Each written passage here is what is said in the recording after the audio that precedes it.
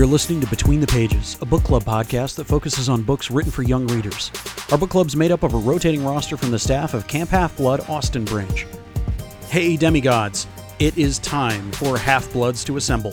Come quest with us at camphalfbloodAustin.org. This week we are tackling Chapter 4 of The Lightning Thief, and you're going to get to hear a great story from early in the days of Camp Half-Blood Austin.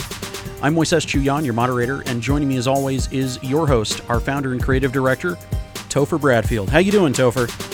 I'm doing great. It's so great to be back with all of you crazy people. We're going to jump right into Chapter 4 of Percy Jackson and the Lightning Thief.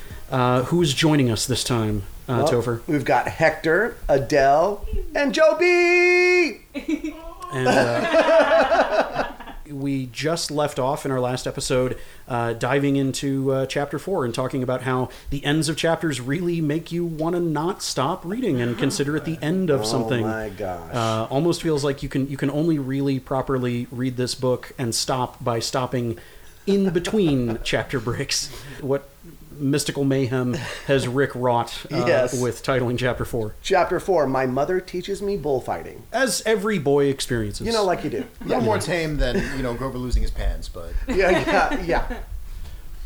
So where do we go? We've just piled into the car, and it's an action-adventure chase scene. Yeah, so the Camaro is barreling down the road, apparently toward Camp Half-Blood. It's raining. And something is right behind Grover. We don't know what yet. Yeah, not sure what that is yet. And Percy, of course, brings up the most obvious thing. Most likely not a hurricane. Right. Percy brings up the obvious, so you're kind of looking at Grover and his mom. So you and my mom know each other? Question mark. Right. And so, Grover...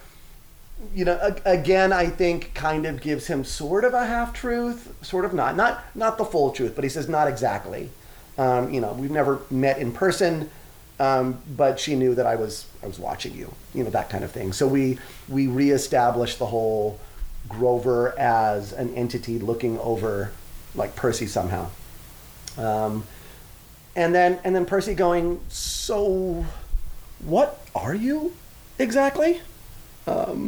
And then Grover trying to brush it off by saying, "Listen, kid, that's not important right now, right?" Yeah. Because technically, in the grand scheme of things, in Grover's mind, it doesn't. No. Like they're in mortal danger, and in Grover's mind, look, what I am does not matter. We're about to die. Yeah. Are you going to comment on the way I look at a time like this? At least. But in Percy's mind, we're about to die. I want to know why you have... It doesn't matter What to did he say? Grover until he calls him a donkey. And then it matters. And then it matters because, look. Yeah, because Hang on now. Like he lets out a kind of noise. Like as soon as he gets upset at it. Yeah. Like it doesn't matter, but you clearly just got offended when I called you. Yeah, it's so these wonderful kind of comedic beats are still there in this really tense moment. And we're doing some covering of ground that was kind of, we had loose threads that we're tying back on. We addressed Mrs. Dodds, who in fact did exist. Yep. Percy was being gaslit there for a little bit, but it's like, okay, here's how reality actually is, dude. He's like, so you admit she was real? And he's like, of course, slap, boom. Right. He's like, So Percy has these natural follow-up questions, right? Like, so, why didn't you tell me? Why didn't you tell me that these monsters existed? And he has this this reason for not telling him that actually makes sense. The less you knew, the fewer monsters you'd attract. And it makes sense in this way that doesn't make sense. It's like, right. Okay, but what? Yeah, and then he mentions something that's really important later on in the very next sentence. We put the mist over the human's eyes, and we hoped that you'd think the kindly one was a hallucination. But it was no good. You started to realize who you are. And Percy's follow-up was, Okay. Wait a minute.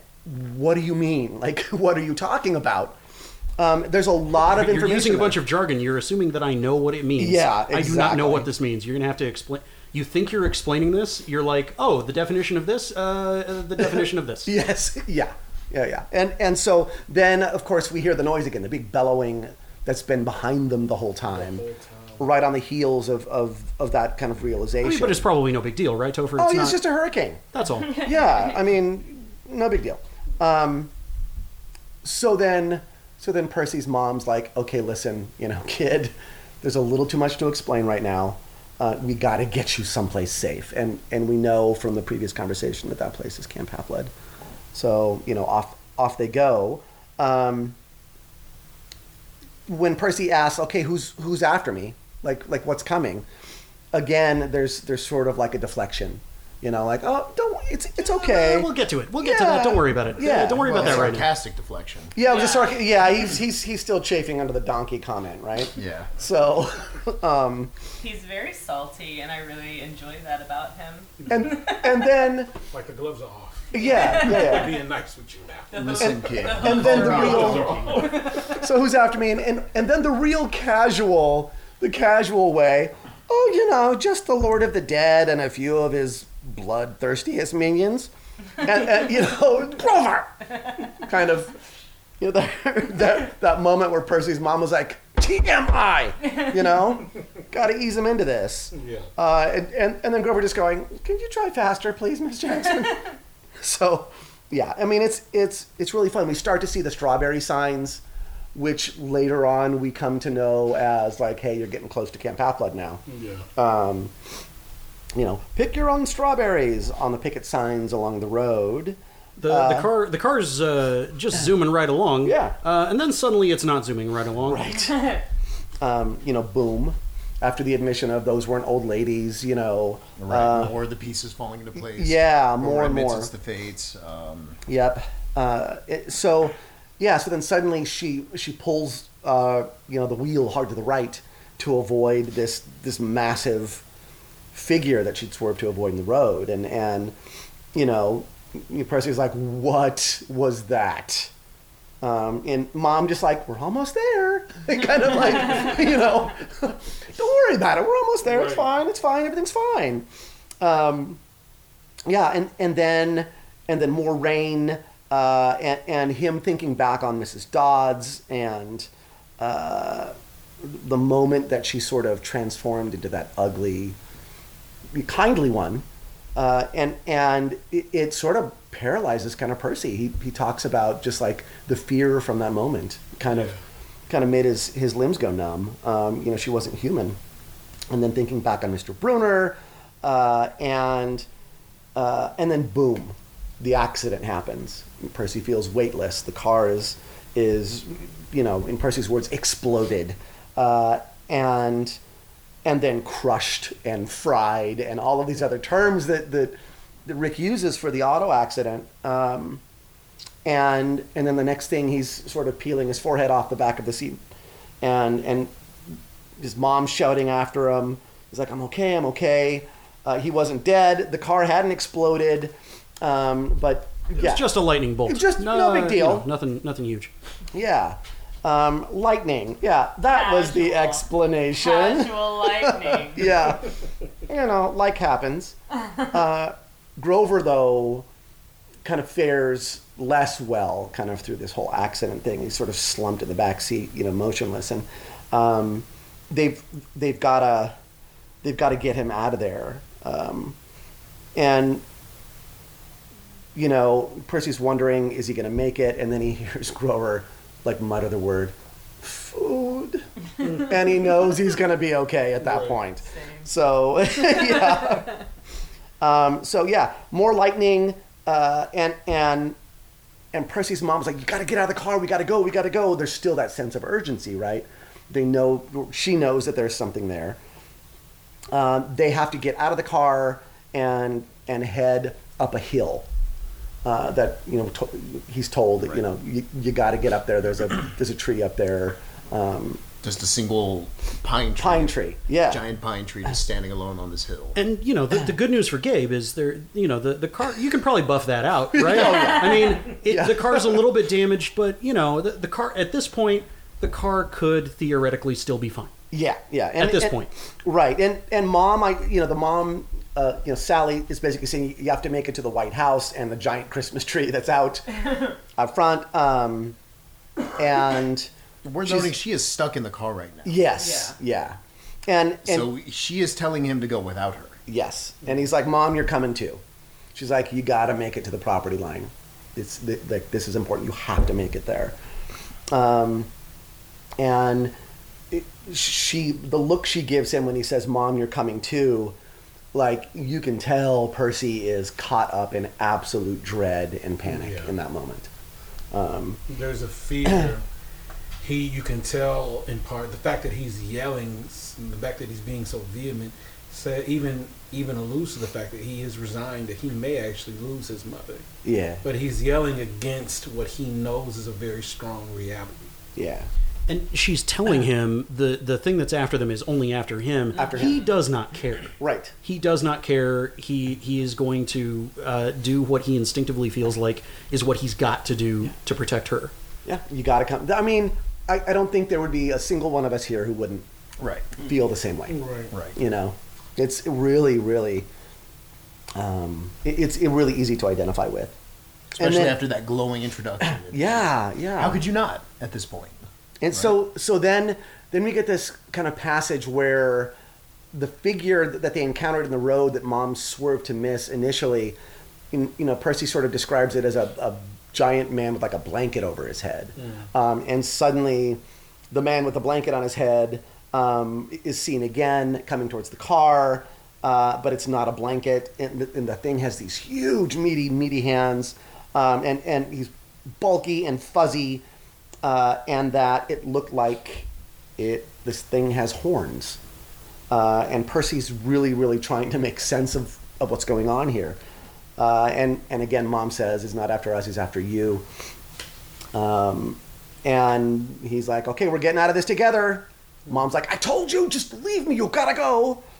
And he's just like, I'm not leaving you. Here, help me with Grover, Mom, And there's this, I don't know that it's implied here kind of necessarily, but I have this moment where things sort of slow down for Percy, and there's this calmness. All right, Mom, you and I are going to get Grover out of the car, and then we're going to all go up the hill together. And it's this moment of grace that kind of falls over, Percy. And at this point, he's actually resigned. He's actually accepted everything that's going on, even though he still doesn't know the full story. Right. And if anything, this kind of godly level of keeping his mind ordered and thinking about this almost like a project manager, dealing with disaster response. Yes. Like this is to me the emergence of one of the I think less talked about elements of his Half-Blood personality and identity, in that he is amazingly cool-headed at this exact moment. He is very calmly thinking like a superhero, without knowing he's got the kind of superhero powers he's got. And Rick has masterfully woven that into his ADHD, his battle reflex, where he can prioritize things on the field of battle in these high-stress situations and go, Because do that's this it. first. It's not just in this situation. He'll continue to do it as we go along. Yeah, it's really wonderful. And so there's this kind of triage moment that he's dealing with, and then we get introduced to,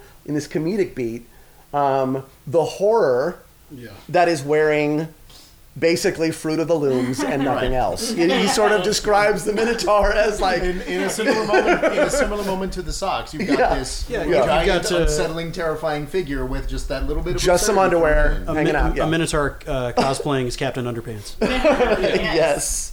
Yeah. So it is this, there's still the sense of urgency, but the way Percy deals with these huge emergencies is through humor. And I really, really love that. And we've done that out at camp too, by the way.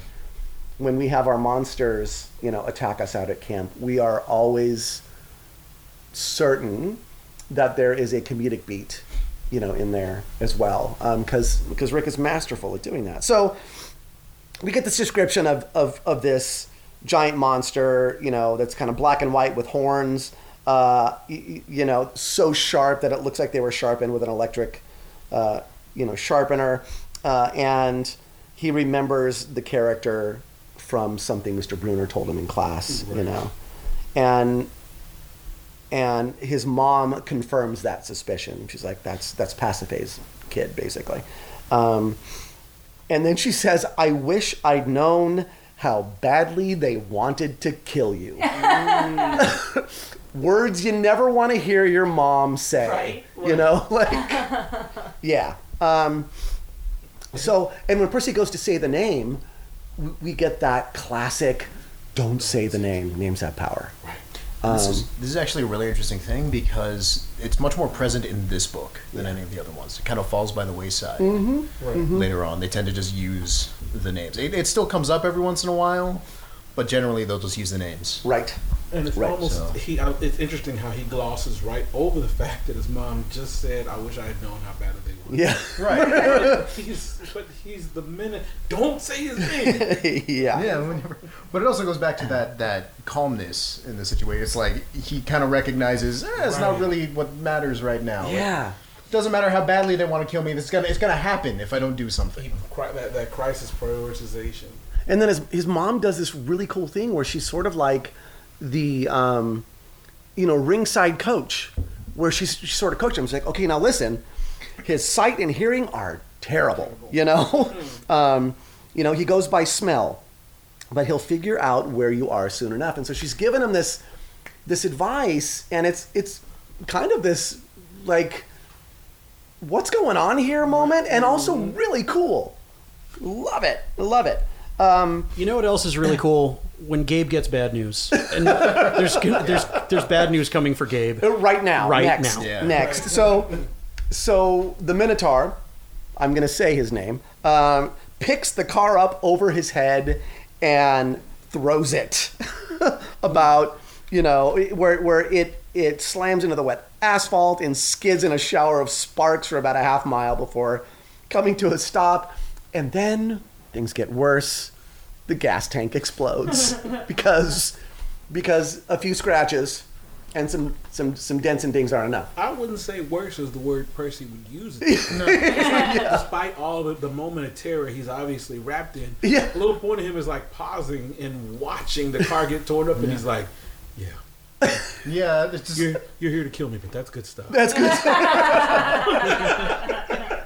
Not a scratch, he said. His response to it is fantastic. Just that, like, oops. Right. He's checking off a box of emotionally satisfying moments. Amidst all of this. And so then his mom says, he can't change directions very well, once he's charging. Do you understand what to do, like with that information? Right. So she's basically telling him how to defeat, like the Minotaur. Mm-hmm. So then, I've been worried about an attack for a long time. This is another kind of admission here, This is the kind of thing you maybe should have told me about? Yeah. Yes. I've been worried about an attack for a long time. I should have expected this. I was selfish keeping you near me. And ouch, that stings, right? Dang, Mom, I don't even know how to process that. What? Yeah. What is that supposed to mean?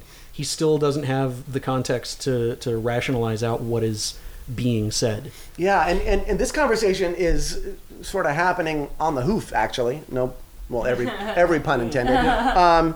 And they're making their way towards the pine tree, which is the boundary or the property marker. We later find out to Camp Half-Blood, and this thing is catching up to him. There are these beats where Percy's finding things out. He's finding out how to beat it. He's finding out about camp, and they're getting closer to the tree, but the monster is getting even closer to them as we run. So it's really it's tense and it's really notched up here. So yeah. So monster gets closer and closer. Sally goes, Percy, go on without us. Right. Run fast as you can. And then he does. And he realizes that he's getting charged. And what does he do? He goes back to Mom's advice and goes, aha. Okay, here's what I got to do. I got to just jump to the side right before those big gigantic horns find purchase in my flesh. Yeah, and then there's this gut-wrenching kind of moment where the Minotaur catches up to his mom and snatches her up off of the ground, with Percy just, like, I imagine, just being an absolute terror. He screams, "Mom," and the last thing she says to him is, "Go!" Exclamation mark. And then with an angry roar, the monster closes his fists around his mom's neck, and then she dissolves right in front of Percy's eyes. I think much in the same way Mrs. Dodds kind of dissolved when he ran a sword through her at the museum. Difference here being there's this glow of light to That's it. right. It isn't In just a plain disintegration. Yes. In fact, later on, we're going to find that it's different. It is, yes. It is Yeah. But I think different kind of I think in that moment, In his mind, when he doesn't know, it Right. yeah. Well, I'm saying later in Yeah. this chapter. Yes, Yeah. absolutely. We're gonna Yeah, it's find just out. sort of a shimmering, he calls it like a holographic, Right. almost kind of projection, and it's a shimmering light, and then she's gone. And of But course, yeah, we've got- in terms of information, we're right there with Percy, and we don't have enough information to know if this was in fact that different. Right, and here, of course, we've got that loss of innocence that every good coming-of-age story needs. We've got that shining beacon of hope that Mom is, just poof, Yeah. in a flash of golden light. And all of the anger and fear giving sort of new life to his limbs, giving him strength, and then, What's real convenient, having an all red raincoat. He almost like the Legend of Zelda, he has exactly the right accessory. Right. In addition, Yeah, save a sword, he's got exactly the extra item that he needs. right. Every good hero does. Yes. So Grover is kind of slumped on the ground at this point, and the monster looks like he's going for him.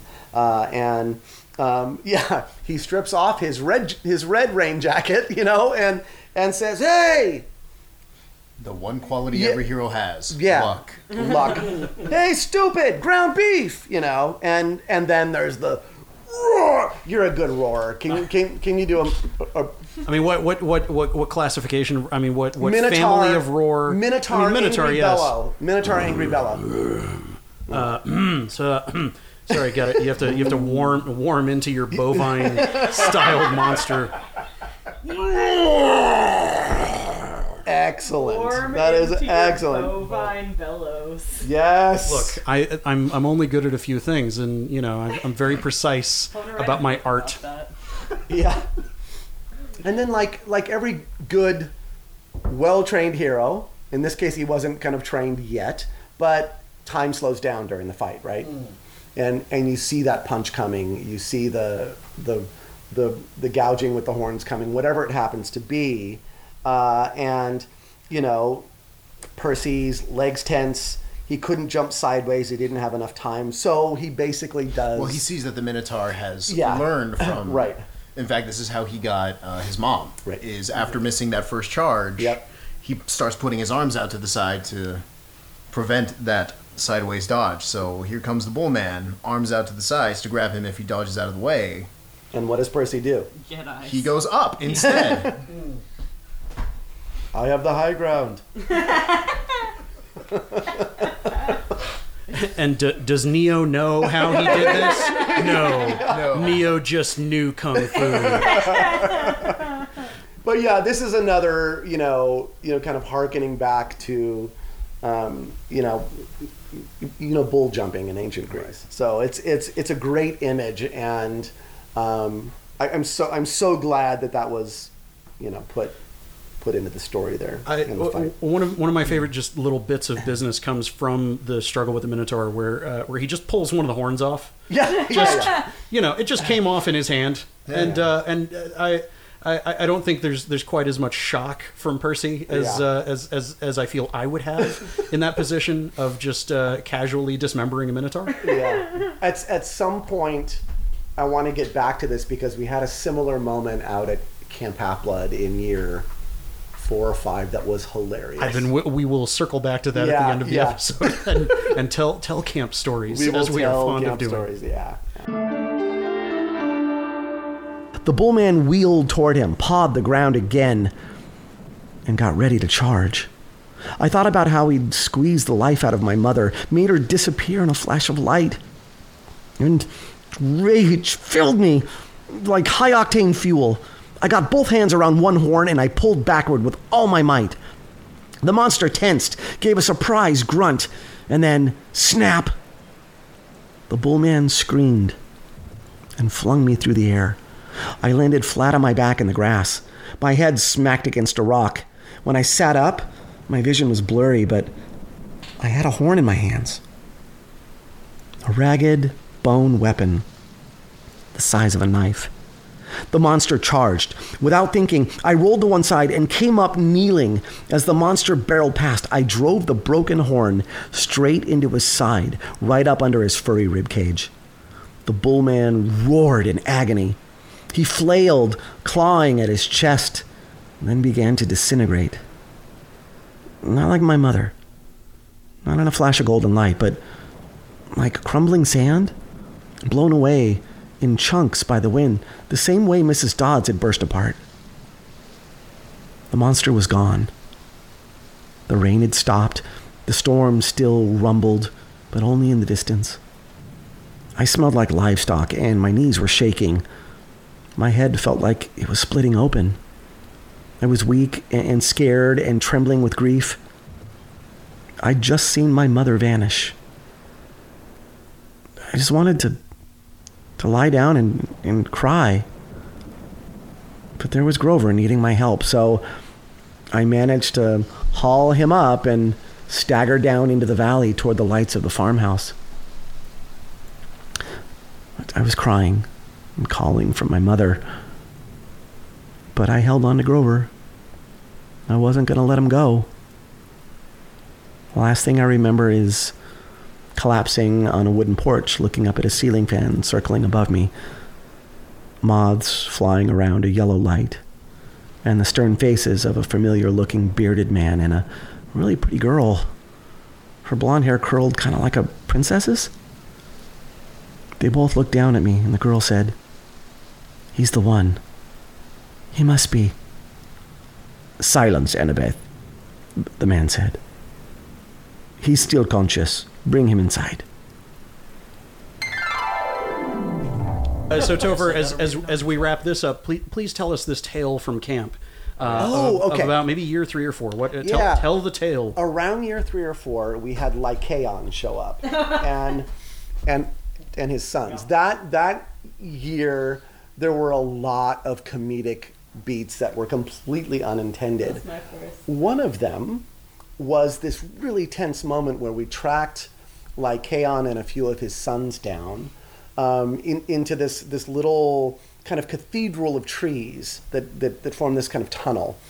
And we had a young demigod camper with us who was terrified, absolutely terrified. And I had to do some serious convincing just to get her to go on quest that day. And so I'm like, I will hold your hand. Let's go. I've got you. Don't worry. You're fine. And she looked me square in the eye and was just like, okay, I am holding you to this. Right. Something happened. Yes. If I die, I will come back and take you. There will be curses upon your family, kind of thing. So we get there, and Lycaon has his back to us, and we'd gotten some special delivery things from the Stoll brothers, and there were these little items that when you would throw them had this sort of moment that would kind of freeze up whatever they would hit, and they'd make a popping noise. And so the whole line, the whole column of our demigod warriors is throwing these things at Lycaon because we were trying to get to an item that was in front of him, and we didn't want to do that within there. And so he's frozen for a moment, and my dear sweet summer child of a demigod camper is shaking. And I look down and I see her clench her fists, it's like this anger and just overcomes her. And she walks up, she just like lets go of my hand, walks up to Lycaon, who's got his claws out at either side, like he's going to tear us apart. And she walks up and she looks up at him, you know, just her jaw clenched, and she grabs one of the claws on his hand and rips it off. Just rips it off and then throws it on the ground. I mean, that is a pretty definitive not today, Satan. Yes. Exactly. And like all of the counselors and CITs that were on that quest were it was like this slow golf clap. You know, kind of like we're not quite like what just happened. And then it was kind of a behind the curtain kind of moment here. I'm looking at Lycaon, who is sort of trembling at this point. Now, I don't know if it was... This kid is going to murder me. If I were Lycaon at that point, I'd have been like, all right, you know what? I am impressed. Yeah, I am not sure if that trembling is from pain or laughter. But it was an incandescent moment where you have this child who would hide under the tables whenever like villains would kind of come near. And I had to convince her that it was okay, don't worry, you're going to be fine, to this moment where like he's frozen and she's like, now is my time. Right. You know, like it's yeah. Oh, it was beautiful. And we've had so many similar moments like that. And at the end of the week, that demigod, having dealt with something that they're not going to deal with every day in their normal lives. Their bully, they're not going to walk up to their bully at school and rip off one of their Lee press-on nails, you know. So it's like that I know of.